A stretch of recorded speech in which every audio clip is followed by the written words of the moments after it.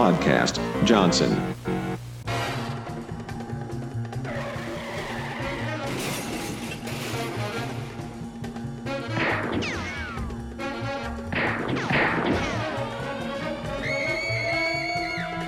Listen here, see?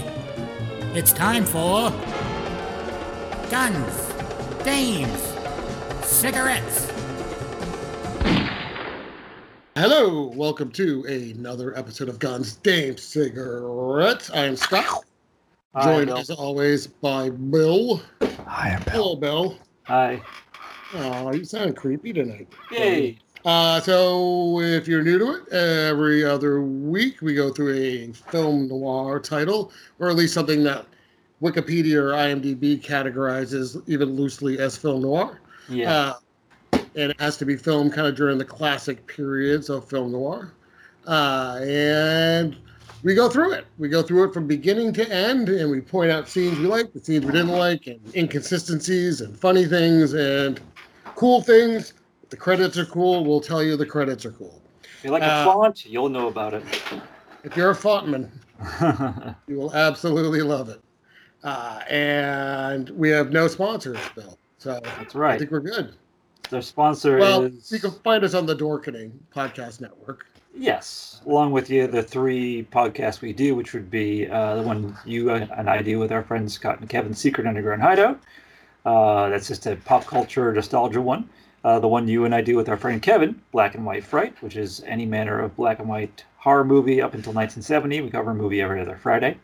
And my friend Mike and I do one called Every Other Monday's Main Event. If you like wrestling, if you're a film noir and wrestling fan, if you like old-timey wrestling from the 80s, 90s, really, right? Pretty much.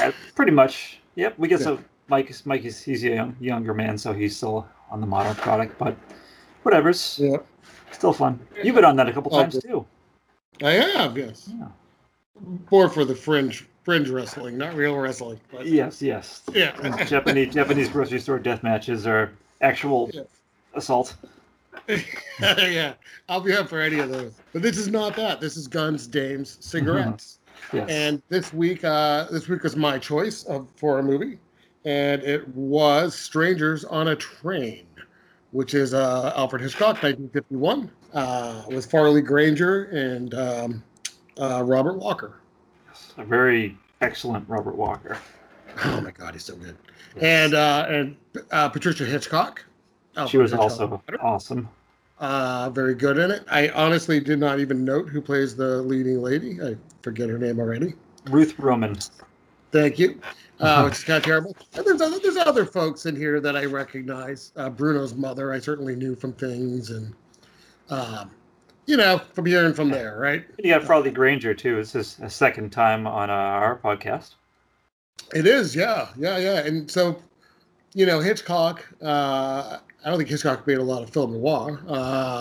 I would say this probably falls in that category, and there are a couple others around this time that would have fallen in this category, but Strangers on a Train is my personal favorite Hitchcock movie, probably followed by Psycho or Rope. And Rope is way up there for me as well. And that's also Farley Granger. Yes. I got to go Rear Window's up there for me. Rear Window's great as well. Yeah, there's a lot of great ones for sure. Yeah. Strangers on a Train has been my favorite since I was a kid. And it's really in my top favorite movies. This is one of the movies that I like getting people to watch that haven't ever watched it before. That'd be me. Like you. Especially people that are like, oh, I like Hitchcock. But if you've never seen Strangers on a Train, this to me is like kind of perfect Hitchcock of weird timings and odd meanings with the doubles. And there's a lot of hidden stuff in this movie. Intense tennis scenes with fancy white pants. So we'll go through it, and at the end rate it. Let's see how we do. Yeah. You ready? We're going to begin. I get my notes. Our story begins. Yeah. And I have some information on Robert Walker as well, because I know you like me to read depressing news. Yes. So stay tuned for the tragic end of Robert Walker at the end of this. Yeah. So I love the opening scene. Let's begin, right? Credits are rolling.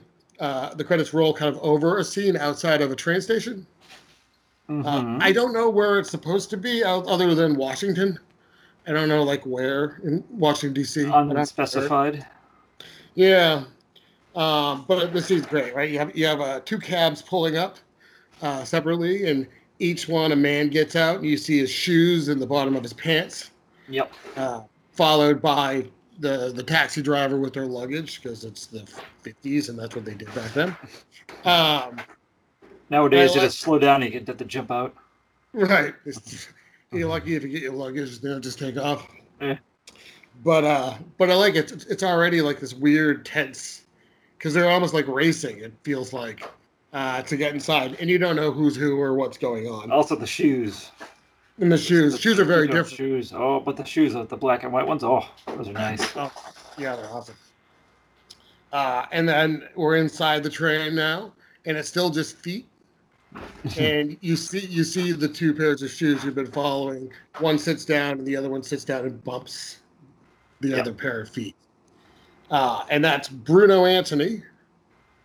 And he recognizes the other pair of shoes wearing man, Guy Haines. Yes. Yeah. Well, he's an amateur tennis star. I assumed he was pro until they bring it up later. Yeah, no, but he's like known. Yeah. He's like a big time amateur. Like he's gonna go pro is the buzz. Yeah. And they have a conversation about kind of a variety of subjects, really. Bruno Anthony clearly wants to chat. And Guy Haines clearly wants to read his paper. Well, he apologizes for being too friendly. Yeah. This is Robert Walker playing just, I don't even know how to describe him. He's so perfectly creepy. There's just, like, he just oozes insincerity. Yes, and the disregard for personal space. Oh, absolutely, yeah. Like, he keeps bringing up the divorce. He's like, they talk about a bunch of things, and he sees Guy lets Bruno use his lighter. And he sees the initials on the lighter, which are AM. Yep. And then GH for Ann Morton and Guy Haines. And Ann Morton is the daughter of a senator who Guy is romantically linked with, like in the tabloids of the time. The senator? The senator's daughter. I know. Just Morton. Oh, okay. The U.S. senator with the British accent? Yes. Totally different time period. Yeah. And he guesses that it's Ann Morton, and then he goes off into the bitter divorce that Guy's going through. Yep. And I love Farley Granger in this movie so good too, and I just love he's just like can it, will you, Bruno? Yeah. And Guy's planning on stopping off in a town called Metcalf to see his wife Miriam and to talk to her about getting a divorce. The plan is he's going to divorce Miriam and marry Ann Morton and go into the life of politics. Bruno then goes off on how much he hates his father. Yeah. Which is pretty great. He hates him because his dad wants him to work. Yeah. That's really why he hates him. Yeah. He was 32 when this movie was released. I thought he looked a little older, but I mean, even so, he's just this adult man-child, probably living with his parents still. Oh, yeah. At one point, his mother's giving him a pedicure. Yeah. Yeah. Or manicure. Yes. Yeah. But he goes off about how much he hates his dad, and he goes off into his ideas of perfect murders. Yep. And he, saying some people are better off dead, kind of like your wife and my father. Yes. And then they kind of suppose a situation, right, where two strangers would murder someone for the other person. And that way there's no connection. No connection means you won't get caught. Just like, well, if I murdered your wife and you murdered my father, no one would ever catch us. So Guy kind of is like, oh, yeah, okay. Just humors him. And he's getting ready to leave, and he's kind of condescending to him, right? Because at the end, Bruno just goes, you like my idea, don't you, Guy? Oh, sure. Goes, sure. And Guy gets off the train because now he's in Metcalf, and Alfred Hitchcock gets on. That's where he does with his double bass, but also Guy forgot his lighter, and Bruno kept it. It cuts back to Guy doing that. Yep. Yeah. Yep. So now Guy's back in his hometown, and you have is it a cab driver? I don't know what this guy is. Yeah, I don't know if he's I think he worked at the train station because he does something with he holds his bags for him. like a townie, you know. Well, Yeah. we've got money on you. And Guy goes to Miller's music store, which is where you learn Miriam, his wife, works. She's a charmer. Now, also, I think on the train, I don't know if they were trying, but it made it seem like Guy was either the issue, like the problem, the cause for divorce, because he seemed so uneasy with the discussion. Now, Yes. that's the vibe I got at first, but then it's just a 180 when you see her and see how she acts, because she's just an asshole. Well, you see how she acts and what state she's in. Yeah. So, yeah.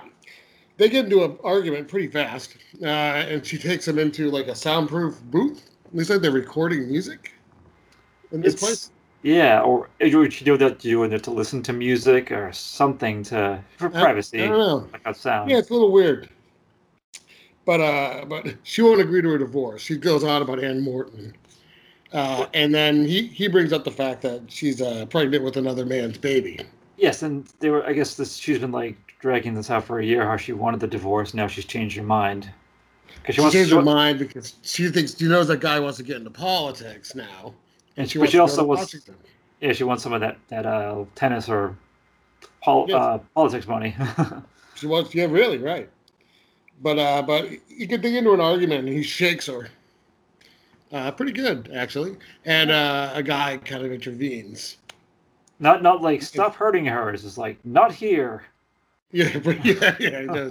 Well, he's probably like, listen, I know it's Miriam. I get it. But you can't do it in the store. Yeah. Also, her glasses. Her glasses are so unflattering. Oh, I know. They're perfect. Oh, they're perfect. But I read that she absolutely didn't need those, and she needed help getting around. So here's the thing I didn't get. That is a fact, right? Where... Yeah. But why did they put real lenses in? I don't understand. Like most of the scenes, two words. I got 2 words. Alfred Hitchcock. Right. Seriously. Right? Yeah. Like I can see and there's a scene right where the glasses play a big role, having different lenses and they probably reflect the light differently and such. But for every other scene, just put glass in. Nope. Alfred Hitchcock. Yeah. So he calls Anne. And tells her that Miriam won't agree to a divorce, basically, right? Bringing her up to speed. Yeah. And you cut to Bruno getting a pedicure from his mother. Oh, no. One important thing. What I missed? He says he's so mad he could strangle her. Oh, yes. I did forget to note that, yes. Yeah. And he yells it because there's a train going by. So Bruno's getting a pedicure from his mother. Weird who finds him delightful. She thinks everything he says, no matter how horrible, is so funny. Like blowing up the White House? Yes, right. But he also, my note is that he erotically rubs his face on her hand, too. I don't think it was erotically. It was almost, to me, like, kind of like a puppy. Oh, okay. Good. Oh, you didn't hear him? He whispers erotic when he does it. Oh, I didn't. I got kind of like, he does it because it reminds her that she's his mom and needs to take care of him. So he's kind of like the baby. All right, I could see that. That's what I took. I mean, I don't know. I'm gonna have to go back in time and dig up his grave. Yes. So she shows him her latest painting.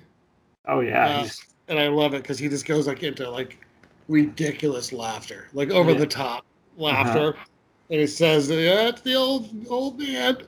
Yeah, it's so abstract, weird. Yeah, it's just a very ugly painting of a distorted face, and she's like, "It was supposed to be St. Francis." Yeah, and also his silk robe, that was something too. Oh, I love it. That pattern. I'd wear it too. Yeah. So Bruno he has a call in because of the time he'd call long distance and wait. Yeah. And he gets the call back, and it's Guy. He called Guy, and Guy picked up the phone finally. And Guy tells him the divorce hit a snag. Like, he does tell him that, and then Bruno wants to like chat now. Yeah. The guy just fucking hangs up. I would have just hung up even before that. Right. But in the background during this, you can see Bruno's father talking to his mother. Like the boy needs ambition. He needs blah blah blah blah. I think he says something like he should be like put away or something like that. But they know right. Yeah. He's nuts. So now we cut to a trip, really, of Bruno on the train. He's going to Metcalf. Mm-hmm. And he looks up Miriam in a phone book when he gets there, because you could do that back then. Yeah, the old days. Not only did they have phone books with everyone in it, but you also had payphones with phone books in them. Yes. Yeah, kids. Yeah, way back when. Before you held the phone book in your hand and a little computer. Yes. And he looks her up, and then he waits for her to come out of her house. And she does, accompanied by two men. Two jovial fellows. I think they were like college guys, it seemed like to me, right? Yeah, and she kind of looked older. I don't know if it was the glasses that were doing it. No, I think she's kind of supposed to be. I don't think she's supposed to be like college age. I think she just acts like she is. Yeah, because she's just a floozy. Right. Because she's a hoa, Bill. A what? A hoa. Oh, ho.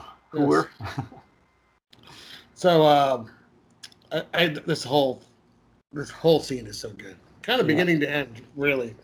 But they all get on a bus. There's a bus that stops right in front of the house, and Bruno gets on the bus and sits behind them, and they arrive at an amusement park. Mm-hmm. And they go right for ice cream, which is kind of fucking weird. Yeah, my note about that is everyone wants vanilla ice cream for some reason. Well, no, they actually. One of them says, like, what flavors do you have? And the guy just goes, vanilla. And she goes, oh, my favorite. Yeah, it's like, but I know, but it's like, but that's your only choice. He only has vanilla. I don't know. I think they cut him off before he gave him the other 10 choices. You think he was going to talk, and they were just like, nope. Yeah. He sold me up vanilla. Yeah. Under his breath, he's like, I had more choices. But all right. Maybe. But she notices Bruno staring at her. Yeah, she's into it. She is, right? I think she thinks, like, oh, he's into me. That's cool. I'm with these other two guys, but doesn't matter. She likes the attention. So they go off, and the two guys try one of the strength testers where you hit the thing with the mallet and the thing shoots up to the bell. Yes. And they both fail to ring the bell. But I like she looks for Bruno. She's keeping an eye on him. Yeah. And she can't find him. He's right standing to her right. Yes. I think right before this though, when he's following her and this little boy dressed as the cowboy shoots at him, and Bruno's walks by and pops his balloon with a cigarette. Yeah. Yes. That was great. And he wins. He wins a Cupid doll. What the hell's a Cupid? I don't remember what a Cupid doll looks like. I mean, they haven't been around for a very long time, but and they go on a carousel or a merry-go-round where they sing a really weird song. I don't know. Yeah. But Bruno's singing along. Bruno's right behind them on it, and she looks back and sees him, and she's so happy he's singing along. Yeah. She's into it. The Cupid dolls, okay, I know what they are. They're the creepy, naked little babies. Yeah. That look a little guilty, possibly. Maybe. Or guilty. I wouldn't trust them. They then queue up for a boat ride through the Tunnel of Love. Yeah, this is a very elaborate. Is this a permanent? I thought it was like, it's a town fair, but it seems very elaborate. No, I think it's an amusement park. Okay. Yeah, and so you go through the Tunnel of Love, and then you come out to Magic Isle. Yeah, this also confused me because I'm like, dude, you just left the park and you leave this boat here and you're done? If this is before I knew it was an island that you would leave, go back. Oh yeah. If you go too far, you go to the right, you just go out to sea. Yeah. That's it, you're done. On your own. But the three of them go into the front boat, and then Bruno goes in a boat behind him. He picks up popcorn, by the way, which I love. Yeah. And he's just in the boat behind them, just eating popcorn slowly. Casual. But one of my favorite shots of the whole movie is in this, when they're going through in the shadows. So you see the shadows of the three of them in the front, and one of them's clearly trying to either make out with her or touch her boobs or something. And you just see the shadow of Bruno's boat. It looks like he's catching up with them. Yeah. He's not. It's just shadows. Yeah. But I loved it. I love he's really just eating popcorn. Yeah. Biding his time. Eating popcorn. So they all reach the island. The two guys kind of chase Miriam. They're all having a grand gay old time. And she's running from them, and she bumps into someone, and of course, it's Bruno, who asks if she's Miriam. Like, is your name Miriam? Yep. And she's just kind of like, yes, it is. Like, oh. And he just like immediately starts to strangle her. Yes.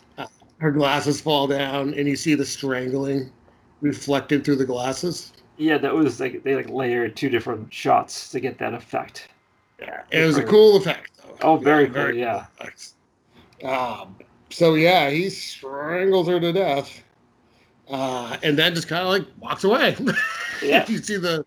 He does take the glasses. Yes. And he drops the lighter, and he drops the lighter, and he picks it up. Yeah. Yes. But you can hear shouts for help as the 2 guys discover she's dead. They think she fainted, and then they're shouting for help. Bruno heads on back to the amusement park, and as he gets off, the guy who kind of runs the boat thing looks at him a little strange because everyone's looking to figure out what's going on. There's people yelling from the island, "Send help!" And this guy's getting off the boat looking like, I don't give a fuck. Just walking like calm as can be. Like he wasn't suspicious in the first place that a man by himself would just go to a makeout island. Yeah, I don't know. Very strange, but it is what it is. Yeah. But he gets away. Bruno gets away. So now we cut to Guy on a train with a really drunk guy. Yes, super drunk. Professor Collins. He's heading back towards Washington. I think he's heading home from.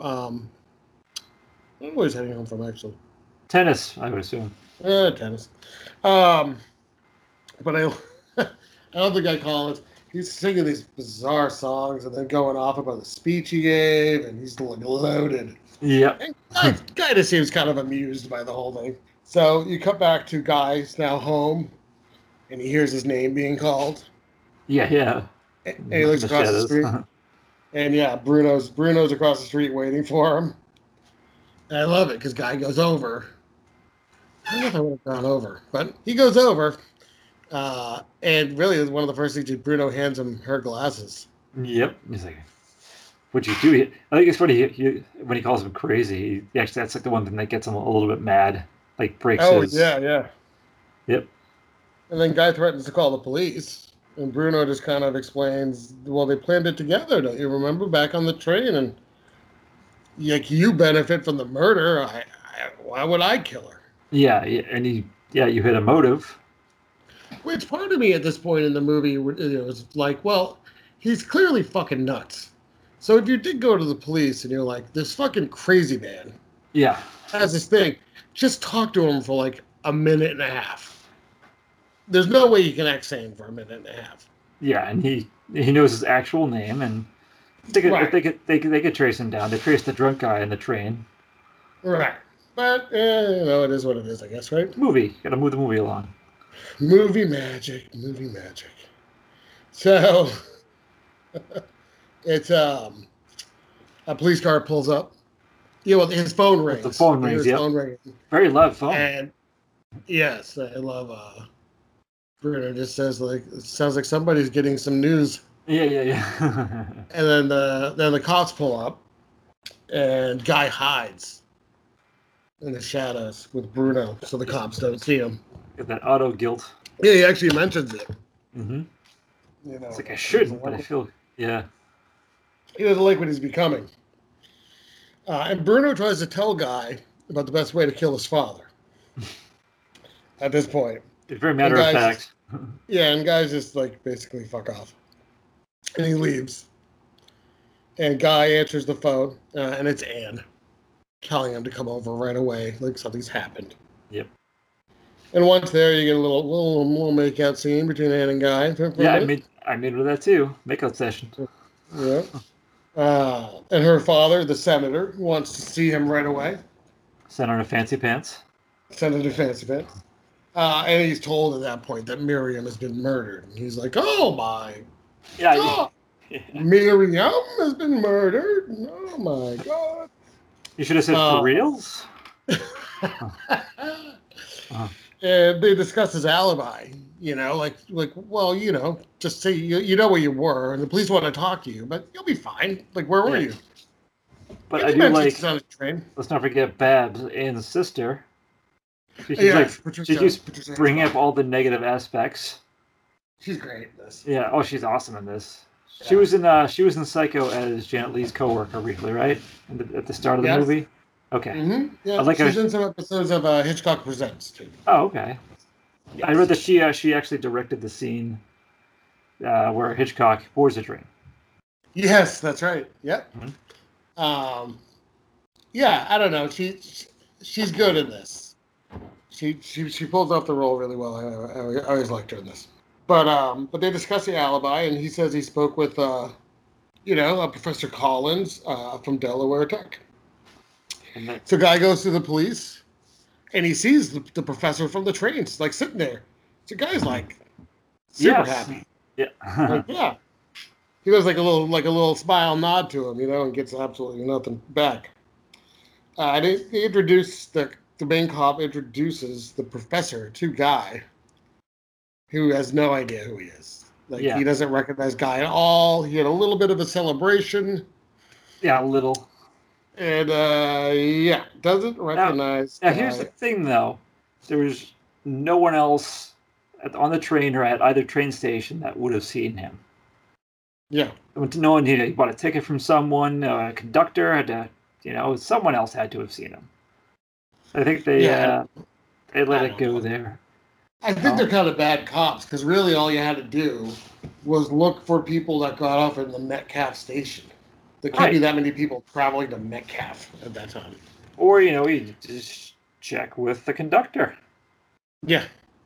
There's a lot of things they could do, but they're lazy cops. Yeah, small town coppers. Small town coppers. So we've technically, at this point, we had plenty of cigarettes already. And we've had we've had the dames as far as it goes for this. Yeah, as good as the dames got, yeah. I mean, it's Bruno's mother is the dame in this. Yeah, that's right. And there is a gun at some point, so.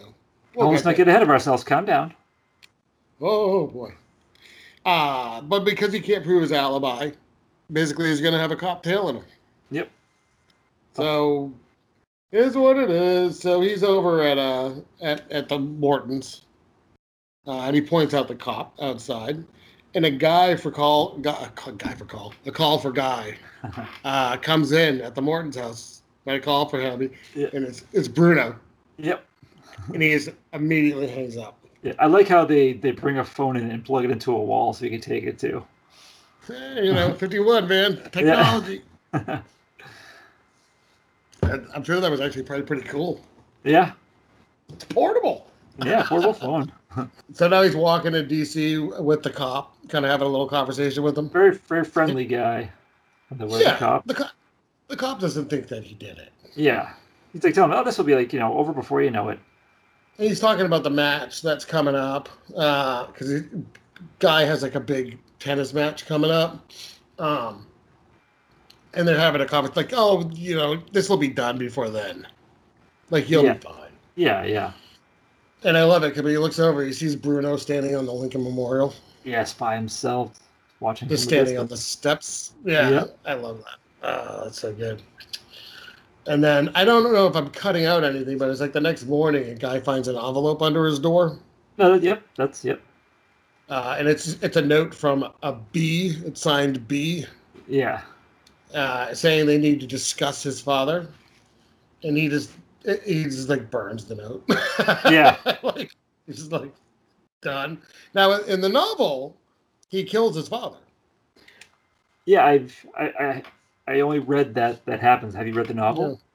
No. I find that very interesting, though. Yeah, I'm wondering, that's a huge difference. Can't take the pressure, I guess. Yeah. I think they both go to jail. I don't know. Yeah. It's a little weird, but anyway. So he's walking with Miriam now, and Bruno interrupts. Yeah, they an exam or something. Himself.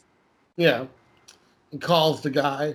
And you get a shot of Anne checking him out and noticing Bruno had this on the train at the beginning of the movie, which is a really kind of tacky tie with his name on it. Yeah. That his mother gave him. That's why he wears it. Yep. So he's wearing that, and Anne sees the Bruno on the tie. And then Bruno sees Barbara. Barbara's there. Bruno sees Barbara, and you can just he kind of zones out into Barbara for a minute. That's later on in the movie. That hasn't happened yet. No. This is the first time he meets Barbara. Nope. Yes, this isn't the strangle. No, I know that. No, but we're still getting a little ahead of ourselves. They had their date, and then looking at my notes here, because they had their little date, and like that's when Bruno tries to get him, and they leave, and then he has his tennis. He has a tennis match the next day. Yeah. I'm so sorry. Yes. So hold on one second. Because that has one of my absolute favorite shots in the movie. Yes, Bruno, I'm sorry. A guy comes out and he's sitting on the bench waiting, and they show the tennis people how turn their heads back and forth, but Bruno he's just staying still staring. Has that's been mimicked by someone else in some way? I think. It sounds like The Simpsons probably have done it.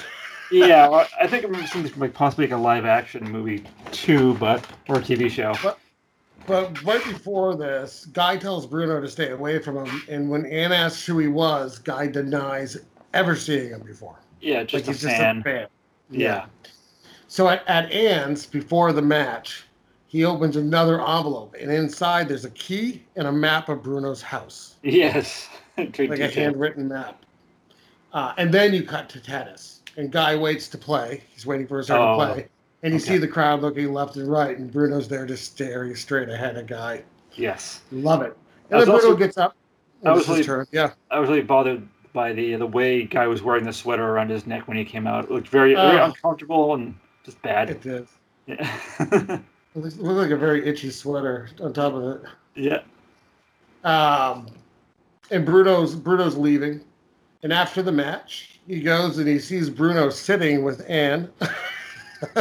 Yeah, and her father and a French woman. No, it's actually a French couple. The dad's not there. It's like a. Oh, is it? I thought it was her dad. No. Bruno meets him later at that party. Oh yeah. And Anne sees the name on his tie and realizes it's the same person that talked to Guy earlier. Yes. And then Bruno sees Barbara. Yeah, this is a. Oh, I mean, everyone, you can tell she resembles Miriam slightly. Same kind of glasses and right. Yeah. But you can see him. He's normally very fake smiles, and when he sees Barbara, it's just like sour face. Hey, creepy. And you hear the music from the amusement park, and you hear him asking if her name is Miriam. Yes. Which I love. But nothing really comes of this. Not really. Just creeping around, that's all. Yeah. So now we have Guy receiving a gun in the mail. It just cuts to that, yeah. Yeah. It would be funny. Which is the gun for Guns, Damn Cigarettes. So we've completed the trio. Doesn't get used, unfortunately. It's not the first time that's happened. There's been a gun that hasn't been used, but it makes an appearance. Now, I'm curious. It was like wrapped. I wonder if it was mailed just like that, like a gun-shaped package, or if it was in something else. Well, it's the 50s. You probably could just mail guns. Yeah. Huh. So this next scene is fantastic as well, which is they're at like a party, and Bruno goes up to Guy to shake hands, and you just see Guy that is just yelling at him. Yeah, can't hear anything. Yeah, and Bruno he takes off and he beelines for Anne. Yeah, he just stops and he runs right over. Yeah, he beelines for Anne and her father. And he tells the senator some of his ridiculous theories about space and stuff. I think that seemed like he was just like, I'm gonna fuck with this guy for a minute. I think he really believes crazy things, man. But maybe. And then they kind of mingles, right? Yeah. He's talking to a judge about executions. How he can live with himself for sentencing people to death. Right. So now you have two women. You have Mrs. Cunningham and Mrs. Anderson sitting on a couch, and they're talking. Mrs. Cunningham seems to kind of like Bruno. She thinks he's funny. Yeah. Charming. So, yeah, and they discuss murder and how they would do murder. And what's her thing? What was her plan? It was ridiculous. Well, I think one of them was something to do with along the lines of driving out to middle of nowhere and knocking out the husband and setting him in the car on fire. Right, but then Bruno's like, no, you gotta walk all home. the way back. Yeah. And then the other one was like, poison. He's like, oh, he likes but that. But he's like, if you want to wait 2 weeks. Yeah. So then he brings up his own kind of method of murder, right? Which we know is strangulation. Yes. So he's going to demonstrate on Mr. Cunningham how he can make it so that she can't actually talk. Yeah, and she was like, "Oh yeah, go ahead." She thinks it's like funny, you know. So he puts his hands on her throat, and then he's not going to hurt her. I don't think that's his intention at all. I'm not sure because he says like you'll know like when I nod. He mentions that. I don't know. I think he was giving her like an out if she was a problem. I don't know. I never got the impression that he wanted to hurt. He doesn't want to get arrested. Yeah. So I don't know. But anyways, he sees Barbara. And he starts staring at Barbara, and that music starts to play in his head. Yeah. And he looks like really severe. And he's actually, at this point, strangling Mrs. Cunningham while But she's staring at Barbara. I like how she's like being strangled, but she's just crying. Yeah, well, she can't breathe. Yeah. And Bruno just passes out. Yep. It's imagine like being like it was like turning around and seeing that as it's unfolding before your eyes. Like, what the hell's happening at this party? This high class affair. And they drag Bruno out, and Bruno's left alone with Guy. Bruno's kind of passed out. And when he comes to, they argue. Yep. I like this Guy punches Bruno, who says, "You shouldn't have done that, Guy." I always liked. And Guy kind of escorts him out of the party, like it's time to go, Bruno. Yeah, because he's still out of it, kind of. Yeah. And Barbara talks to her sister Anne, and he says he looked at me. His hands were on her throat, but he was strangling me. Yep. And she takes off her glasses, and Anne looks at them, and she kind of is like, She has like a thought at this point. Yeah, she's starting to put things together. Yeah. And she tells Guy she knows he didn't just meet Bruno the other night. And she asks what Miriam looked like, what his wife looked like. Yeah. Even though she knows, she's seen pictures in the paper. But she asked what she looked like. She wanted to confirm that she wore glasses and kind of looked like Barbara. Didn't he say something like, "Oh, she's pretty"? I'm like, I don't know about that. But she accuses him at this point of getting Bruno to kill Miriam. Yeah. And you can't blame her. No. I mean, she's adding things up in a way that makes sense. Yeah. Because the reality is ridiculous. Well, like the line he says, too, is like, if I went to the cops, they'd be saying the same things you are right now. Which is fair. Yeah, so he'd be screwed. Yeah, he's like, that's why I didn't want you to know, because I don't want anyone else becoming involved in his madness. Right. He confesses that, yeah, Bruno is the murderer. Yeah. But he explains the whole scheme. He's like he's a maniac. So Guy has an idea, and he calls Bruno and says he's fine. He's agreed to the plan. He's going to kill his father, like he wants to be done. So the plan is that Guy's going to go there that night, right, and kill his father. Yes. So we think, and we have to keep in mind too. There's a second cop who's tailing him at this point, and he gives him the slip. Yes. Right. And the second cop thinks he's guilty. According to the first cop, not the friendly one. He's just like quick to judge. The first cop, the friendly one, seems to have the kind of hachimachis for Barbara. Yes. So the ooh-la-las. The ooh-la-las. So Guy gets to the Anthony house, and he has his gun with him, which seems like a bad idea, but it's okay. And he uses the key that Bruno mailed him, right? Yep. And I like this because he looks at the map and he sees the stairs. And he starts going up, and you just see this fucking dog, and it's like, oh yes, God. Is that a Great Dane? It's massive, yeah, I think so. Massive dog. It's just growling. And I don't know, man. He just kind of like, okay, keeps going, and the dog is a weird slow motion shot of the dog licking his hand. Yeah, it's very weird, but I guess it was built some slight tension. Yeah, and the dog just licks his hand. So, all right. So he keeps following the map and heads into his father's room, and he just calls out like, "Mr. Anthony, we have to talk about your son." Yes. Now I have to say, and I'm sure you've seen Throw Mama from the Train. I have not. You haven't? Oh, well, I haven't. Yeah. If I may bring up really quick, you know who's in it at least? Danny DeVito and Billy Crystal. Billy Crystal.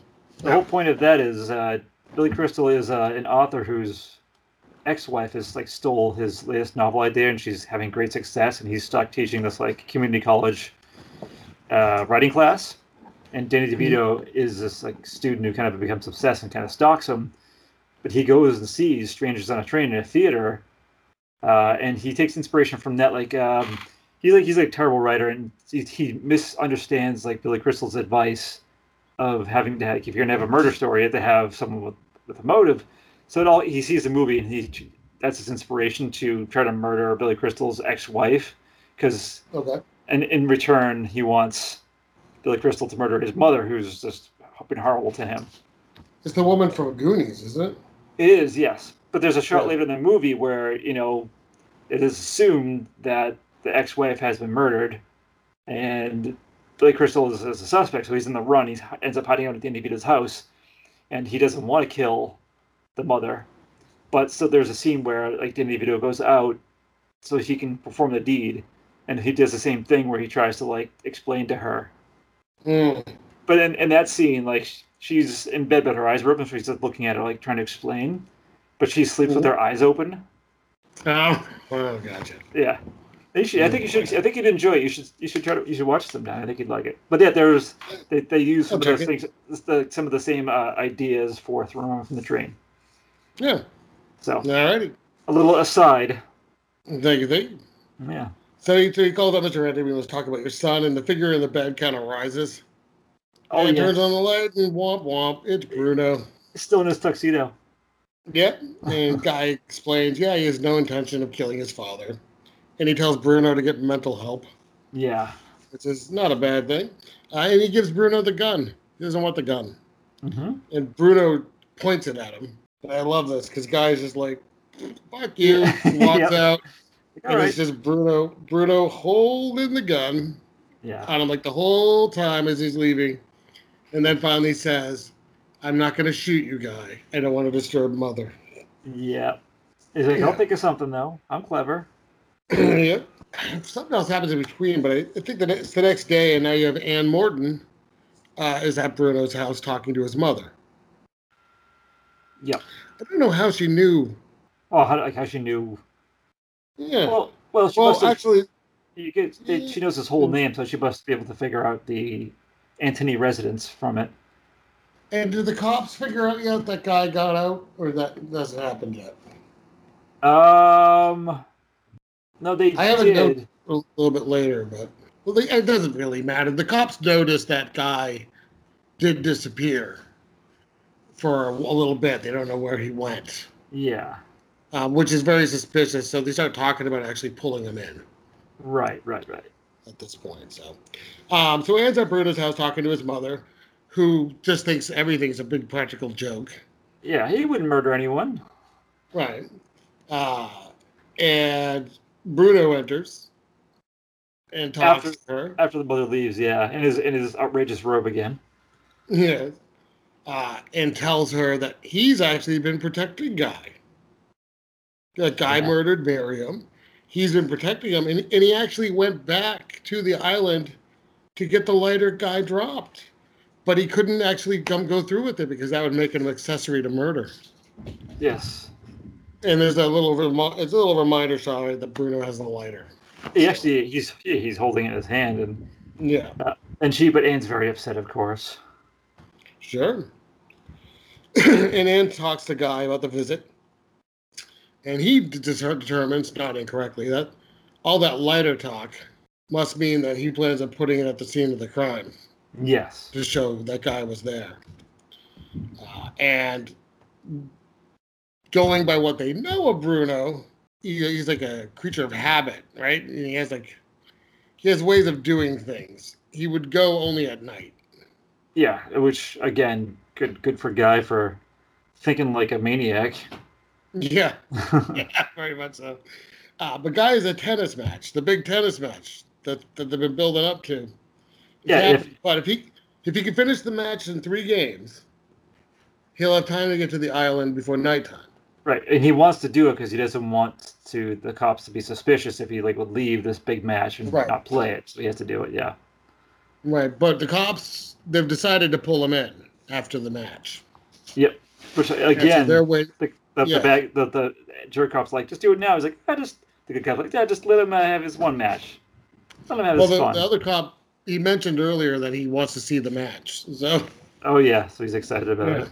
Now we have a back and forth for a little bit, which I love, which is Guy playing tennis and Bruno on his way. So Guy wins game 1 of 3, and you cut to Bruno leaving his house.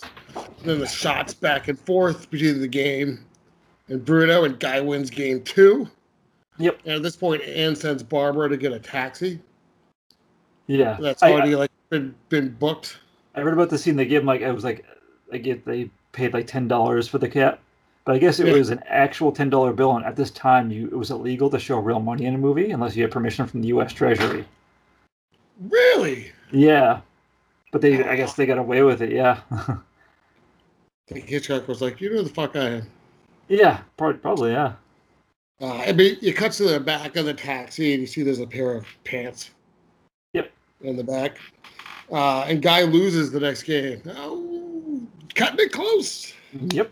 And you cut to Bruno, who drops the lighter. Well, he doesn't just drop it. He gets someone bumps into him. Well, yeah, and he's always holding the lighter. He won't not hold it. Yeah. So it falls out of his hand and into a sewer grate. Yeah, and he's like, ah. And he's literally yelling help. Like he needs like an ambulance. I can't complete my murder plot without this lighter. And he's yelling. And people are crowding around because this crazy guy's yelling into a sewer, and he starts yelling at everyone. They're like, "Well, do something." Yeah. He's so entitled. But now we're kind of back and forth between the match and Bruno trying to get his lighter. He has his arm down the drain, super slowly because he doesn't want to knock it. Yep, but he does anyways. Well, he picks it up, and you see his fingertips picking it up, and then he drops it. That's so awesome. And Bruno finally gets the lighter and just takes off. Yeah. And Guy wins at this time, finally, the third game, and takes off. Puts on his jacket and gets the fuck out. And Barbara actually, she stalls the cop. Yeah, spills just an obnoxious amount of cosmetics on him. Yeah. But the other cop sees Guy leaving, and they give chase. But Guy gets in the taxi, right? Yep. And I like they commandeer a vehicle to follow him. And it's this old woman. It's like, how exciting! Yeah, she's like all for it. Ooh. Yeah. And they follow Guy to the train station. They spot him in line buying a ticket, but they hold back. Yep. And they go up afterwards, and they find out he's going to Metcalf, his hometown where Miriam was murdered. Yeah. So now Bruno arrives at the amusement park. Well, let's not mention that the cops there, we'll tell the Metcalf cops, let them see, because this going to lead to something bigger. So the good cop has a good hunch. Yes. You cut the Guy on the train and back to Bruno. We kind of, you show time's passing, guys moving. Bruno's waiting for night to fall. Mm-hmm. Kind of killing time. And the sun setting as Guy kind of pulls up on the train, and he gets a taxi to the amusement park. But at this point, you're right. So the cops have pulled in the local police. Yeah. And they kind of spread out.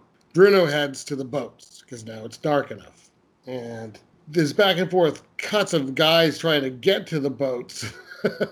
And Bruno's standing in line. Yeah. Waiting for a boat. And a cop goes over and starts talking to the boat worker. And the boat worker guy recognizes Bruno at this point. Like, there's something. Like, something's clicking. Yeah, there's something. And he tells the police something. You don't see what. Yeah. But you see him talking. He calls the policeman over. And he talks to him.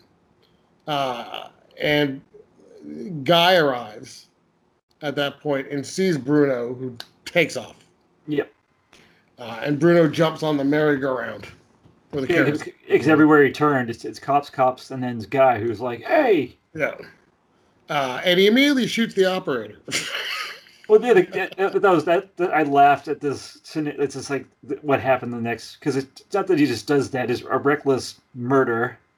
The fact that when he's dying, he like pulls a switch which makes the merry-go-round go. It shouldn't ever like be able to go that fast to begin with. No, but It is 1951. crazy fast. So yeah, he shoots the operator. The ride takes off faster as the operator falls on the lever. I like how the cops And just jump on and they just can't do it. it's too fast. Yeah. And Guy and Bruno are fighting, and everyone else is like panicking. But I love there's all these parents, right? The kids are on the ride, and there's this one woman freaking out about her son, and they cut to him, and he's just laughing and having a great time. Yeah, like he loves it. He is, but then like he's like helping Guy to like try to attack Bruno. Yeah. And then you cut to there's a little old guy steps up. Yeah. It says that he can stop the ride, which is nice. But he's going to do it by climbing under the moving. Which he really did. Yep. I guess Hitchcock was terrified the whole time that he was going to like kill the man. Yeah. But what was funny was when he crawls under, one of the cops is like, "Hey, be careful!" And the other cop's like, "You want to do it?" And he's like, "No, you can do it." Right. It's like a little bit of comic relief. Yeah. And you get this awesome back and forth. Nope. What? What is happening? That's that's the oil burner. Wow. Yeah. Wow, that's really loud tonight. Right. That's all right. We're getting towards the end. Yeah. So I love this though because you're kind of cutting back and forth between Guy and Bruno fighting. It's a pretty knockdown, drag-out fight. At one point, Guy's like swinging off the edge. Yep. And then you're cutting to the little old guy who's like wiping his brow and. At one point, he takes his dentures out. That's right. I love it. The kid who was smiling for it gets knocked down and almost falls off. Yeah, because thanks to Bruno. Yeah, and Guy rescues him. And Bruno kicks Guy to the edge, and you just see it's the point of view of getting kicked in the face by Bruno, which I love. I love that shot. And he's barely holding on. And the old guy reaches the middle. And apparently there's no other way to do this but just off. So he just turns the whole thing off. And the whole ride just basically fucking explodes. Like, it's off the rails. The whole ride crashes. Horses go flying off. Yep. Like, it's crazy. I like how they shot it. You can tell it's a rear projection that they're facing to get the effect, but it still looks good. I guess it was a toy one that they shot close up, and then Hitchcock had a massive screen. Yeah. That makes sense. Yeah. It's crazy, though, watching this thing just fall apart. Everyone's freaking out because you're thinking now every little kid on there's dead, but all right. Yeah, but Guy's made it out, and he's telling the police everything. Yeah.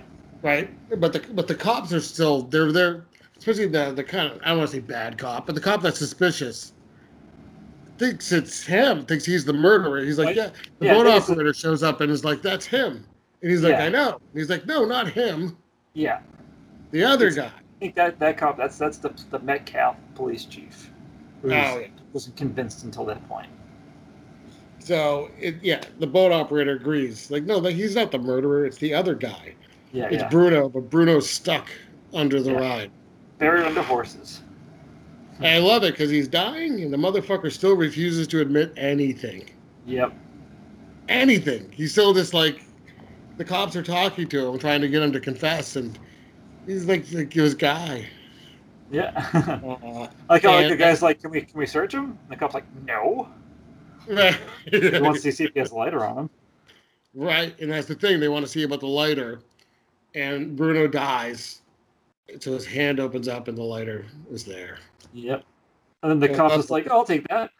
Yeah, apparently at that point it doesn't matter. Warrant be damned. So this next scene, well, actually no, there's a walkaway scene with Guy commenting to the boat operator, because the boat operator is like, who was he? Yeah. And he says, Bruno Anthony. He's like a very clever fellow. Yep. And that's where Hitchcock wanted the movie to end. But instead we have the scene where it's like the next day or so, and Anna and Guy are on a train. Oh no! Before that, Anne gets a phone call first. Oh. Oh, in the version I watched, which actually is on my Plex.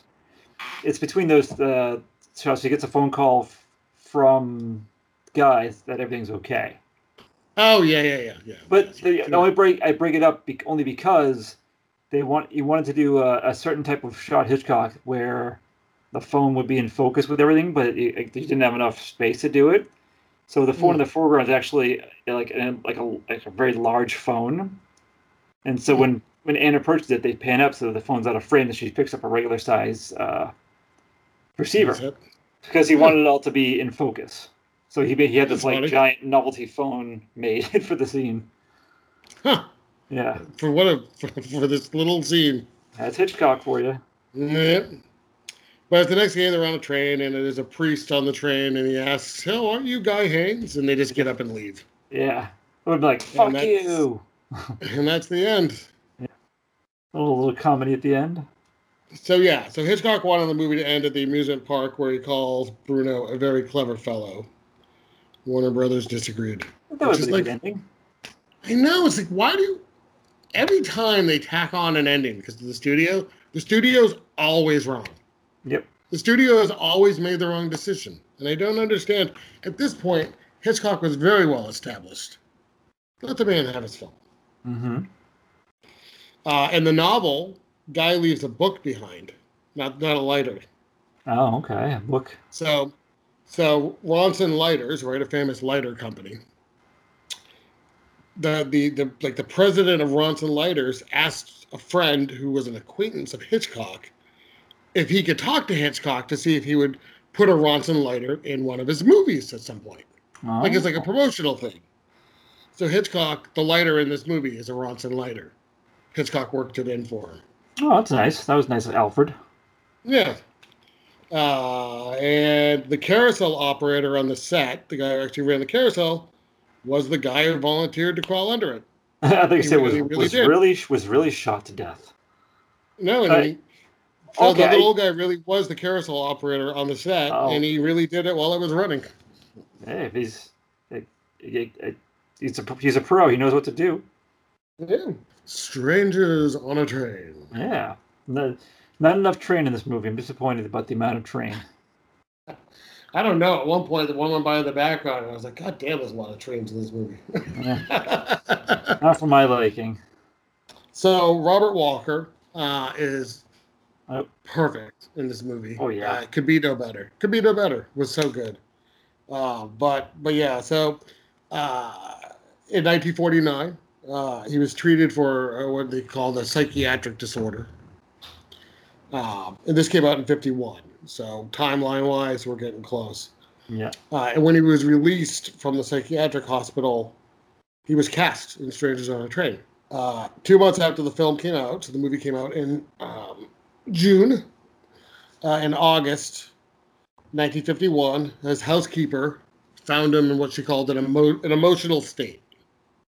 He was very upset. So she called his psychiatrist, saying, he's having like a problem. And the psychiatrist arrived, and the word around the time was one of his friends was there as well, and held him down while the psychiatrist gave him amobarbital, like a barbiturate sedative, to sedate him. But he had been drinking. Oh. And the combination of that killed him. Whoops. Almost immediately, and he was pronounced dead at the house. At 32, he was 32 when he died. Did the doctor face any charges? No, I don't think so. But yeah, boy, I mean, it would have really been interesting to see. This was his biggest film, right? Yeah. It was only up for a couple months before he died.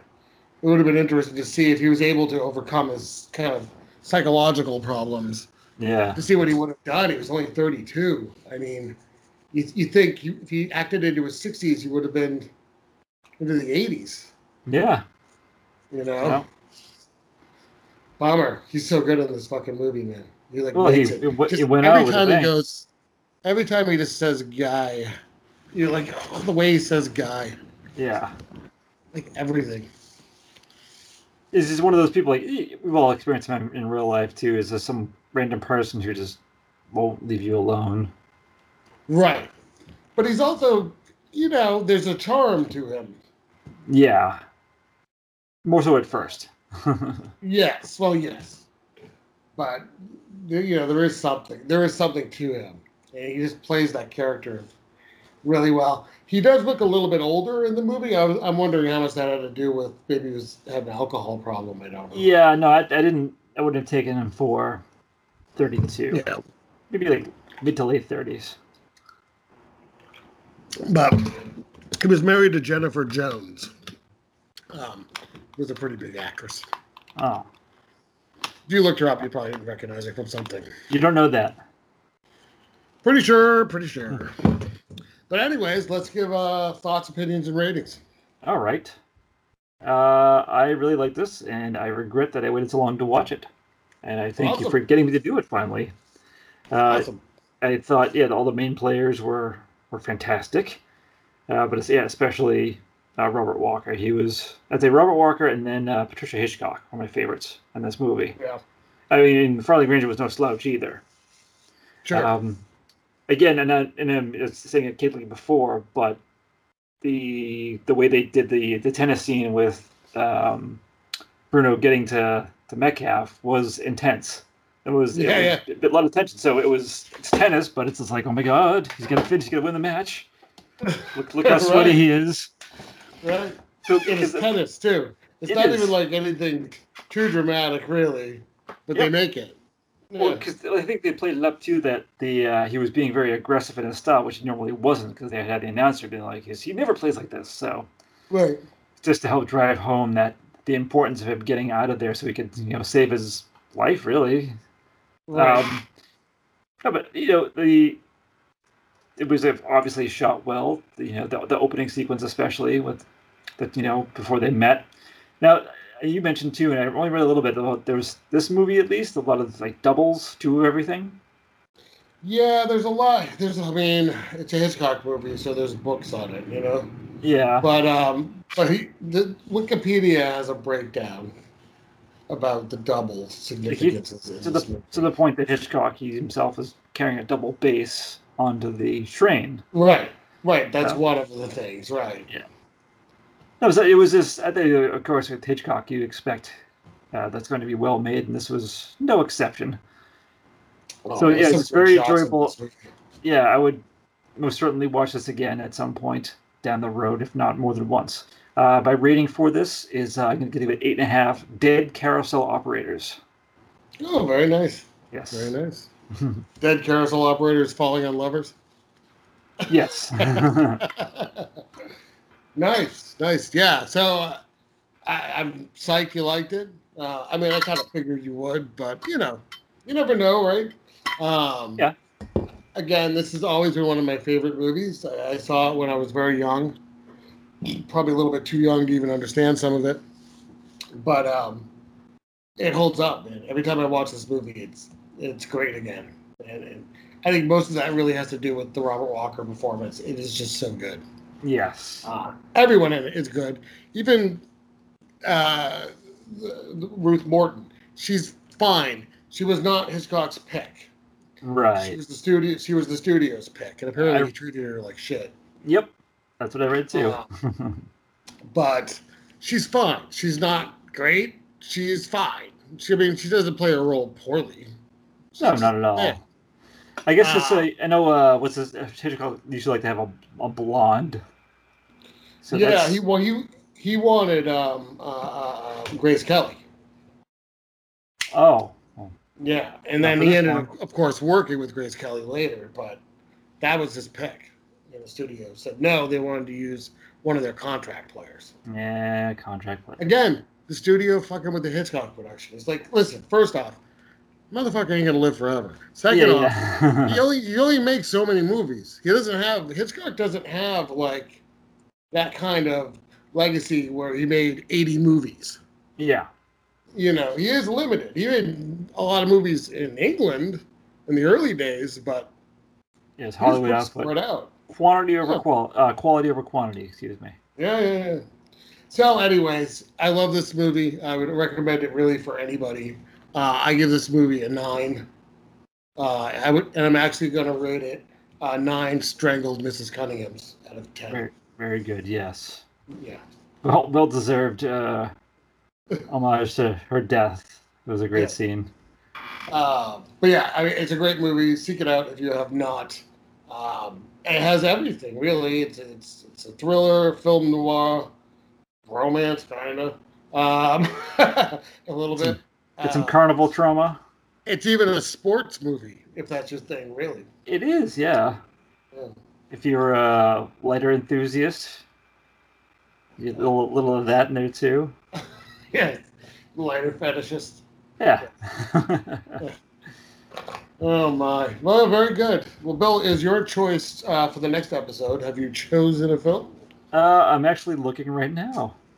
Oh, I was going to say, if you don't already go there, you can go to blackandwhitefight.com and pick up these episodes because we're part of that as well. I really should just make another website, but I'm lazy. And we can be found on Spotify, iTunes. I mean, you're listening to us if you're hearing me, so you've already found us. But you can really find us pretty much anywhere that good podcasts are served. Okay, I think I have a choice. Yeah. Let's see. I'm gonna go with one called Kansas City Confidential. Who's in that? Do you know? Let's see. Is that Jimmy Stewart? No, John Payne, Colleen Gray, Preston Foster. Oh, Lee Van Cleef's in it. Oh, Jack Elam. Alrighty. Yes, the synopsis. I'm looking at it through Plex and see if there's a shorter synopsis on IMDb, because we tend to do that, don't we? Well, I mean, the tagline is the picture that hits with bullet force and blackjack fury. Yeah. Yes, an ex-con trying to go straight is framed for $1 million armored car robbery and must go to Mexico in order to unmask the real culprits. Listen, all I know is that someone in this movie, his name is Mr. Big, so I'm all over it. Oh, all right, but it's actually the band. Wow. Yeah. I mean, I'd still be a little impressed. I'd watch it. But anyway, it's cool. So we'll do that in a couple of weeks. And everybody have a good break between now and then. Don't listen to any other podcasts. Have a noir night. Yes. Guns, games, cigarettes,